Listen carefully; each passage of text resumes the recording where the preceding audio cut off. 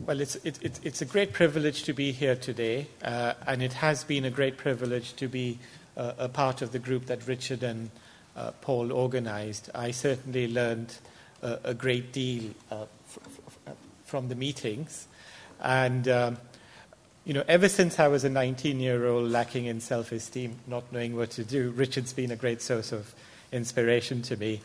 He was actually responsible for me even doing a postgraduate degree in economics, and he continues to inspire me. So thank you, Richard. In terms of what I'm going to talk about today, essentially, one thing that's really puzzled me in this post-crisis debate is how little attention has been devoted to reforming the macroeconomic framework, including the monetary framework, but also, I think, how we set fiscal policy. And what I will argue that attempts to exonerate monetary policy as a contributory factor to the crisis. Of course, I think the crisis had many causes. At least these attempts I've so far found unconvincing. I continue to believe that leaning against the wind monetary policy is very important, but that it is also necessary to coordinate it with macroprudential policy. And I'll say a little bit about why I worry that the proposed reforms in the UK may be flawed. I then want to essentially go on to discuss the essay question Richard sent me, which is about regulatory reform.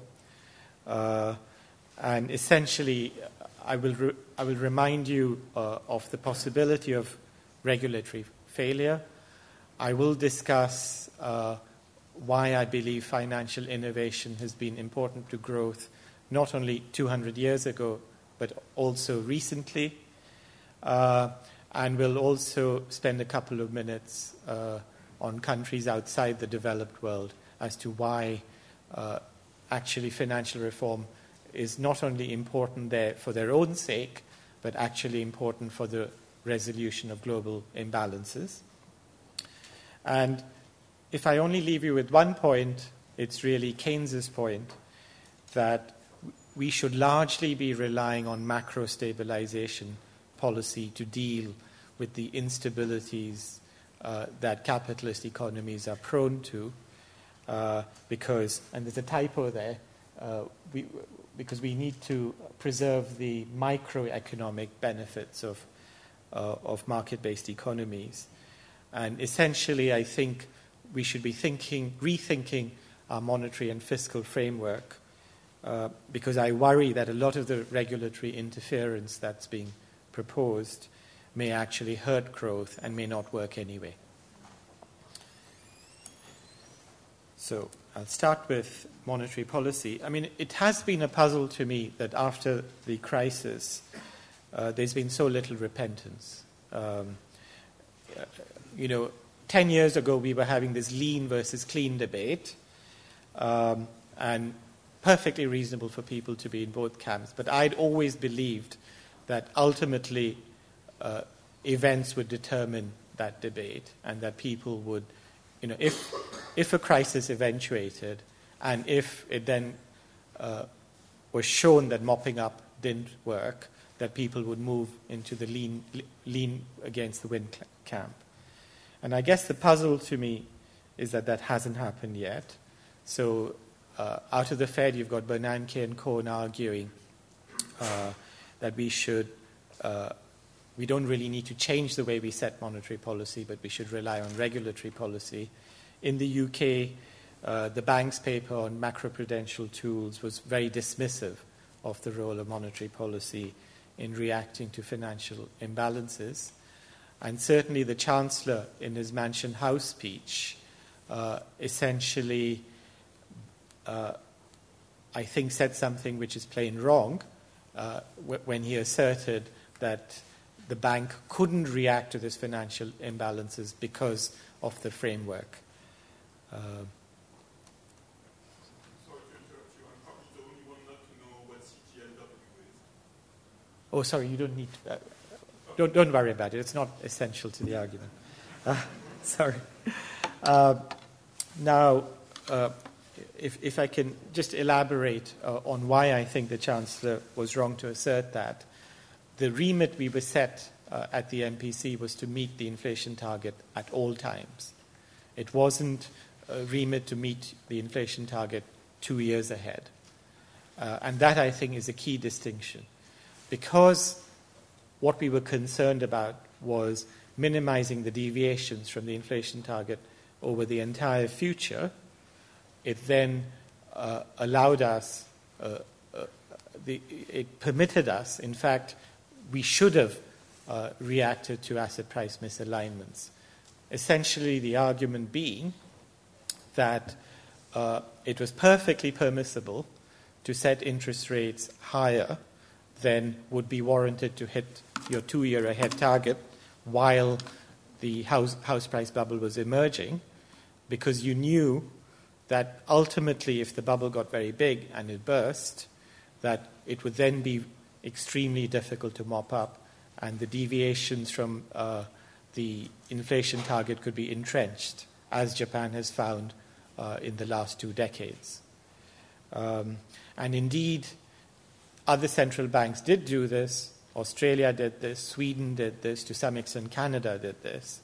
So it was really the US and UK that were different from the pack rather than the other way around. And it was explicitly discussed in the UK. Now, that's the past. I want to focus very much on the future. And in the UK, we are about to set up this financial policy committee that might vary capital requirements over the cycle. And Charles Goodhart in his Geneva report was very early to recommend this very sensible policy. And certainly in this volume, both Andrew Smithers and Andrew Large have written in much greater detail. What I want to talk about is the interaction of the FPC with the MPC. And it's my belief that it's rather odd to separate the FPC from the MPC. One, in terms of standard economic theory, we know that if you use 2 instruments to achieve 2 targets and you do that simultaneously, that's likely to be more efficient than having specific assignment. And I think this is most vividly illustrated by what went wrong in Spain. In Spain, you had dynamic provisioning, but yet it couldn't prevent a housing market bubble, as monetary policy was actually set by the ECB to deal with Europe-wide inflation. Now, another important practical issue that we're going to have to grapple with is regulatory arbitrage. And it's my belief that it's much less easy to evade higher interest rates than it is to evade higher capital requirements. And the other problem you do have with the FPC setting time-varying capital requirements is, of course, that there is a market capital requirement. And in good times, markets reward banks that engage in this regulatory arbitrage. And in bad times, markets might in any case hold banks to higher capital requirements than the lower ones that the FPC will be trying to set. And therefore, as others like Diamond and Rajan have pointed out, it's at least possible that counter-cyclical capital requirements might prove to be relatively ineffective in terms of their impact on behavior. And that's why it's important to be setting monetary policy and these capital requirements together, because essentially you can shift the weight that you place on either tool depending on depending on how effective you perceive the capital requirements to be. Another big advantage that monetary policy has over TVCR is that TVCR has to be coordinated internationally to prevent arbitrage, while, of course, in a floating exchange rate regime, you have considerable autonomy in terms of monetary policy. The other thing that really worries me, not just about TVCR, but also about essentially having very intrusive regulation is that we just don't have enough information. At least we've been setting interest rates for a long time. We have some experience. We have some approximate indication of the monetary policy transmission mechanism. However, in the case of capital requirements, we know pitifully little. I was reading a recent study, and the study was surveying essentially various recent estimates of the long-run impact of increasing capital requirements on banks by 1%. And the range of estimates was essentially in the ratio of 10 to 1. And that's the long run, which economists are supposed to know a bit more about. In terms of the short run, the variation was even bigger. And remember that the backdrop to this is a way of thinking and a way of modeling which didn't even regard this stuff as very important. So if you take Beckham, the bank's model, it had no role for bankruptcy, and it assumed the Modigliani and Miller theorem anyway.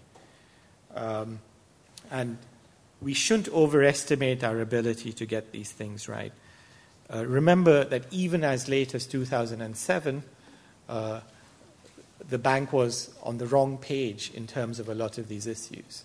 So as late as August 2007, which was after the Bear Stearns hedge funds had failed, after IKB had failed, the bank was still arguing that securitization was a good thing and would make the global banking system more stable. And as late as September 2007, the Bank of England was arguing that the UK banking system had plenty of capital and didn't need any more. And therefore, we may well be assuming too much in terms of the knowledge that regulators can have in relying too much on time-varying capital requirements. A common argument against using monetary policy and using macroprudential tools instead, and Adair said this on the Today program this morning as well, but I don't see him here, is that essentially raising interest rates imposes a very high cost on the economy, while the argument goes that macroprudential requirements wouldn't do that. I must confess I don't fully understand that argument. First, because leaning against the wind monetary policy raises interest rates to deliver macro stability. You don't do it to prick the bubble. And that's a very important distinction because you calibrate the rise in interest rates that you think, in your best judgment, would deliver greater macro stability. So you're leaning against the wind. You're not a bubble popper. The second argument that's relevant to this is that increasing capital requirements will essentially widen the spread between lending rates and the policy rate. So essentially you'll see the impact through higher lending margins. So the rate paid by consumers and businesses will go up. So in some sense, that'll have a very similar impact on output that raising the policy rate does. These are just different ways of increasing the cost of borrowing. And therefore, if you are worried that leaning against the wind monetary policy will hurt output, you should be equally worried that time-varying capital requirements will have that impact.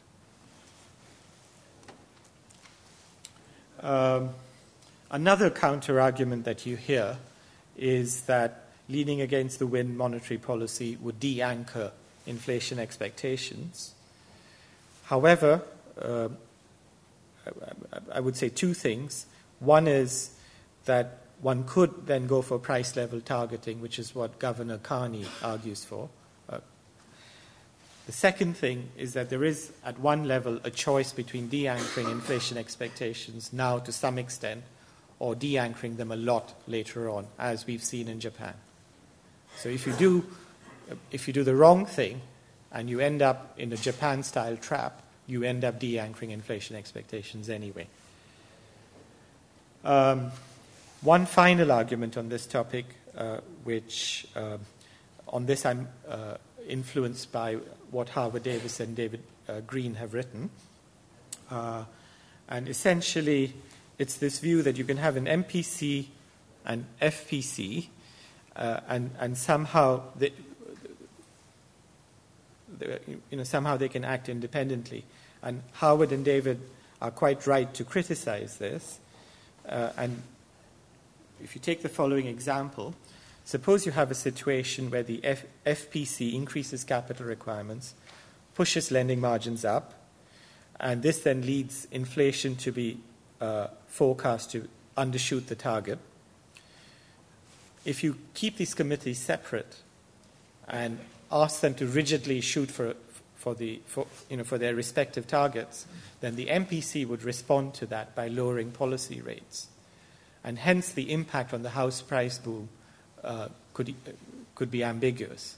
And as Howard says, you essentially could end up with push me, pull you policies.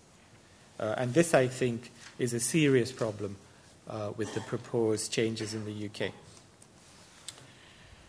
And one sort of final point, which is historically, you've had bubbles under different regulatory structures, different types of banking systems, including narrow banks.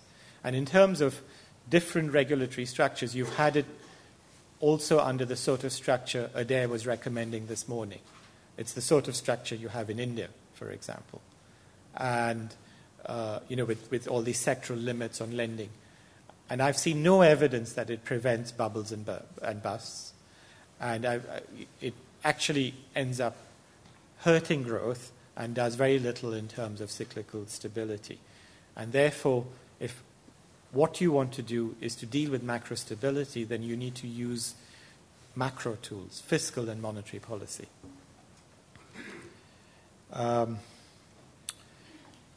Richard, I'm conscious I've only got 10 minutes, is that right? If you want some questions, you've got 5. Oh, okay. In that case, I'll skip over this bit. I have a section in the paper which discusses Bernanke's defense of monetary policy, and I discuss each of his 3 arguments, and I'll leave that. I'll go over to regulatory reform. And here, just to make the obvious point, regulators made a lot of mistakes. And one shouldn't assume that regulators will suddenly stop making mistakes. And therefore, if you end up giving them too much power, you are vulnerable to regulator failure, just as you are to market failure.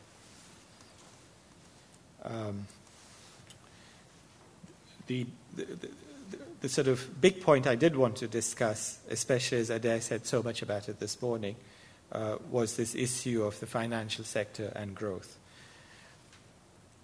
What worries me about a lot of this debate is that it resembles many debates historically after a bubble bursts, which is it's not uncommon at all to blame financial innovation for the crisis and then try to strangle it.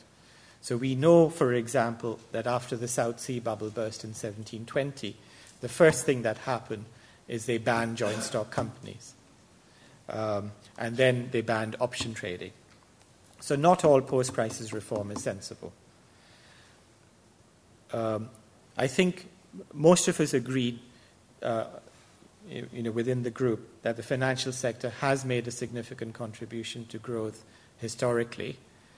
So, for example, Sir John Hicks used to always emphasize that the Industrial Revolution came to England not because we were necessarily ahead in terms of industrial innovation, but because we were ahead in terms of capital market innovation. But that's agreed territory, so I'll skip over that. There is also an impressive body of empirical evidence which links financial deepening with growth. And what's impressive about this evidence is it's sort of many different ways of attacking the same question. So there's time series evidence, but there's also there are also more careful studies. For example, Rajan and Zingales is a very clever study which essentially identifies industries that are naturally heavier users of external finance and then shows that they relatively outperform in countries with deeper financial systems.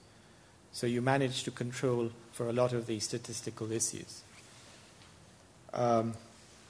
However, as Adair was saying this morning, there is agreement that financial innovation may have contributed in the past, but the assertion is that somehow it stopped recently. And Paul Volcker says that as well. My worry about that is I'm not sure what the theoretical justification for believing in this turning point in the contribution of financial innovation is. And also, I note that this has been asserted many times before in history. If you go back and look at the debate in the 1930s, you see the same thing. People asserting that financial innovation had been a good thing until then, and then it had stopped. And this is a natural reaction to a bubble bursting, but I'm not sure that it's grounded in evidence. Now, I don't have time to go into the detail here, but certainly in the chapter I discuss some more recent studies which argue that even over the last 30 years, financial innovation has played an important role in the US in terms of contributing to the productivity growth of the non-financial sector. That's the key.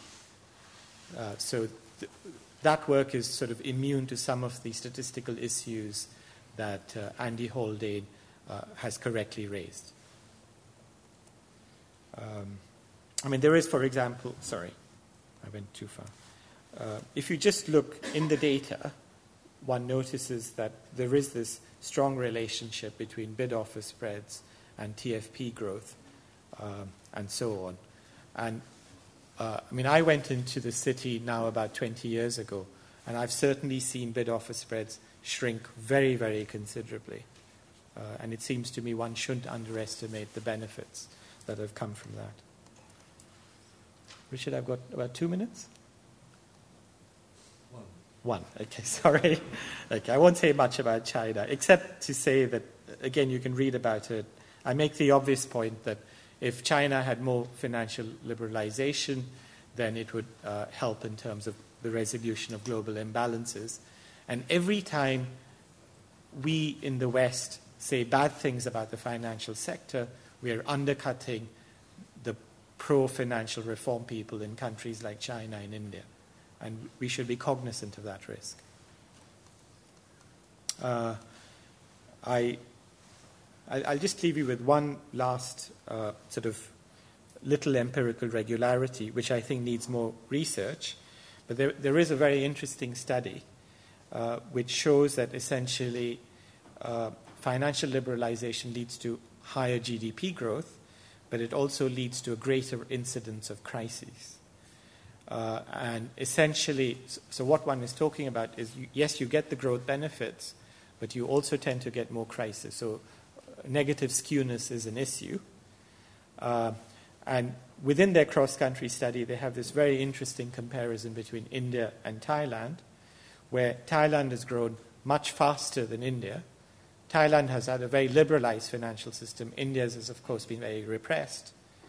But yet, over the longer period, Thailand's done better in terms of GDP per capita. Now, I certainly take the point that GDP growth per capita is not the same thing as happiness, as Richard's reminded us. But it's just something to have at the back of your mind. We've been through a big crisis, which has been damaging, but this is what you get when you have a large financial sector. But one shouldn't lose sight of the growth benefits, and therefore in designing reform strategies, one needs to be mindful of that. And therefore, if I leave you just with one point, it is to repeat that I think we should be using macro policy primarily towards delivering greater macro and financial stability. And we should be careful about this kind of micro meddling, which may end up hurting growth significantly. Thank you.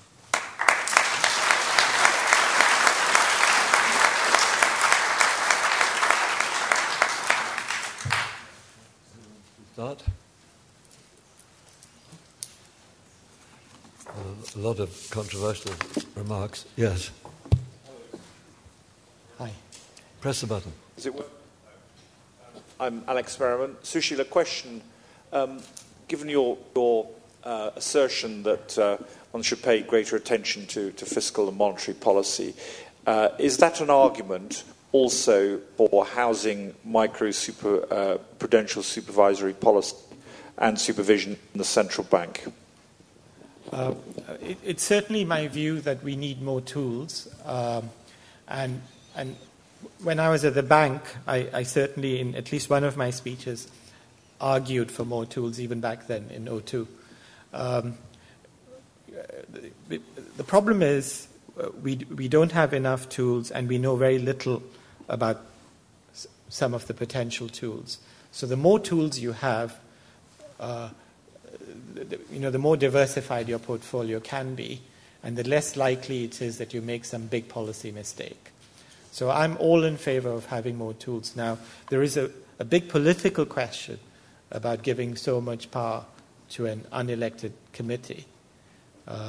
Because if you have the unelected committee not only setting the interest rate and setting capital requirements, but also setting the rate of land tax, which is what I'd argued in 2002, and was quickly told to keep quiet.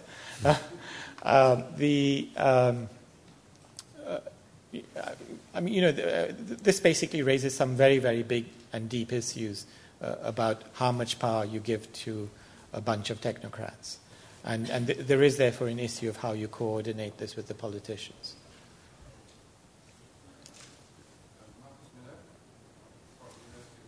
Yes. Can you press the button?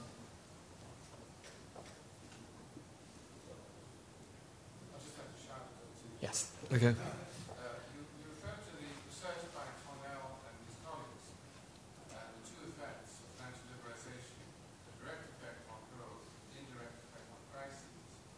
And they found, as you suggested, that the growth effect was larger. But that was only true when they aggregated across both developed and emerging countries. If you took emerging market economies alone in their data set, it turns out the crises overwhelmed the positive growth effects. Mm-hmm. And one wonders now, if you did the same experiment and added in the recent crisis, whether you wouldn't find a reversal of the results you appealed to. Yes. I think you're absolutely right. I hope what I said was that this was just an intriguing finding that needed more research. If I didn't say that now, I certainly say that in the chapter. I think it deserves further research.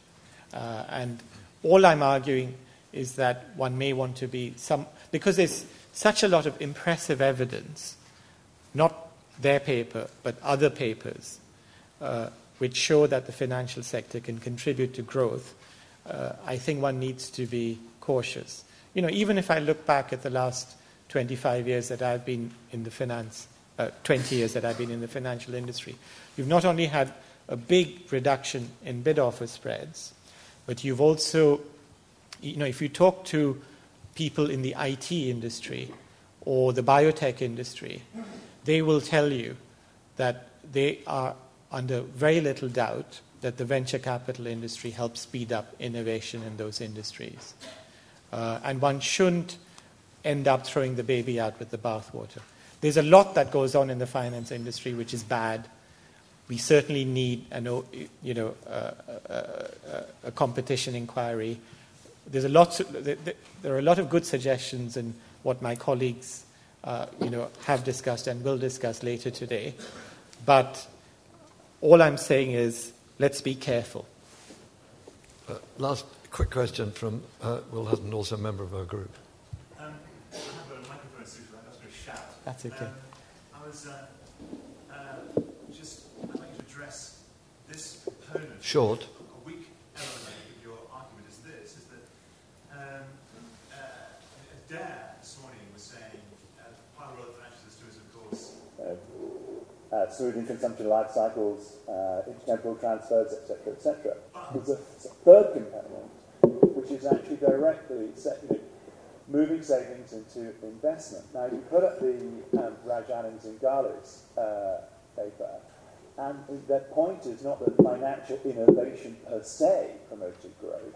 It is that the type of financial innovation that took place in those countries permitted an addition to the capital stock which is not the kind of thing that financial innovation has been doing in the last decade. See Adair's analysis and indeed Andrew's.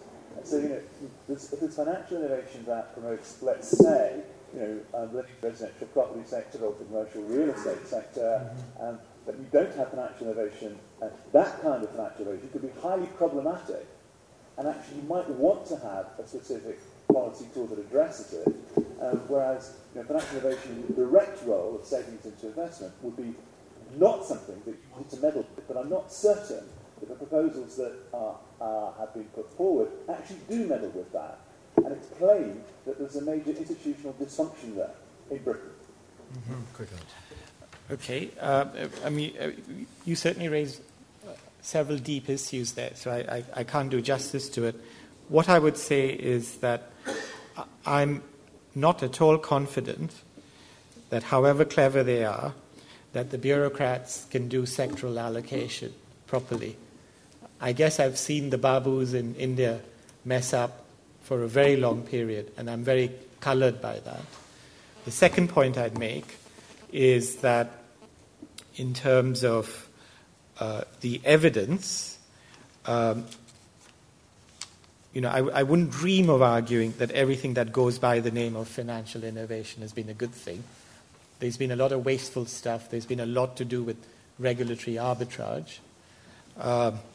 But my reading of the literature is that there's an impressive body of evidence that over a long period of time financial innovation has done good things.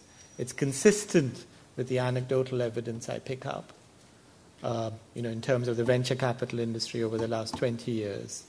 And my fear is that if you put the bureaucrats in charge, you might throw out the baby with the bathwater. Sushil, thank you very much.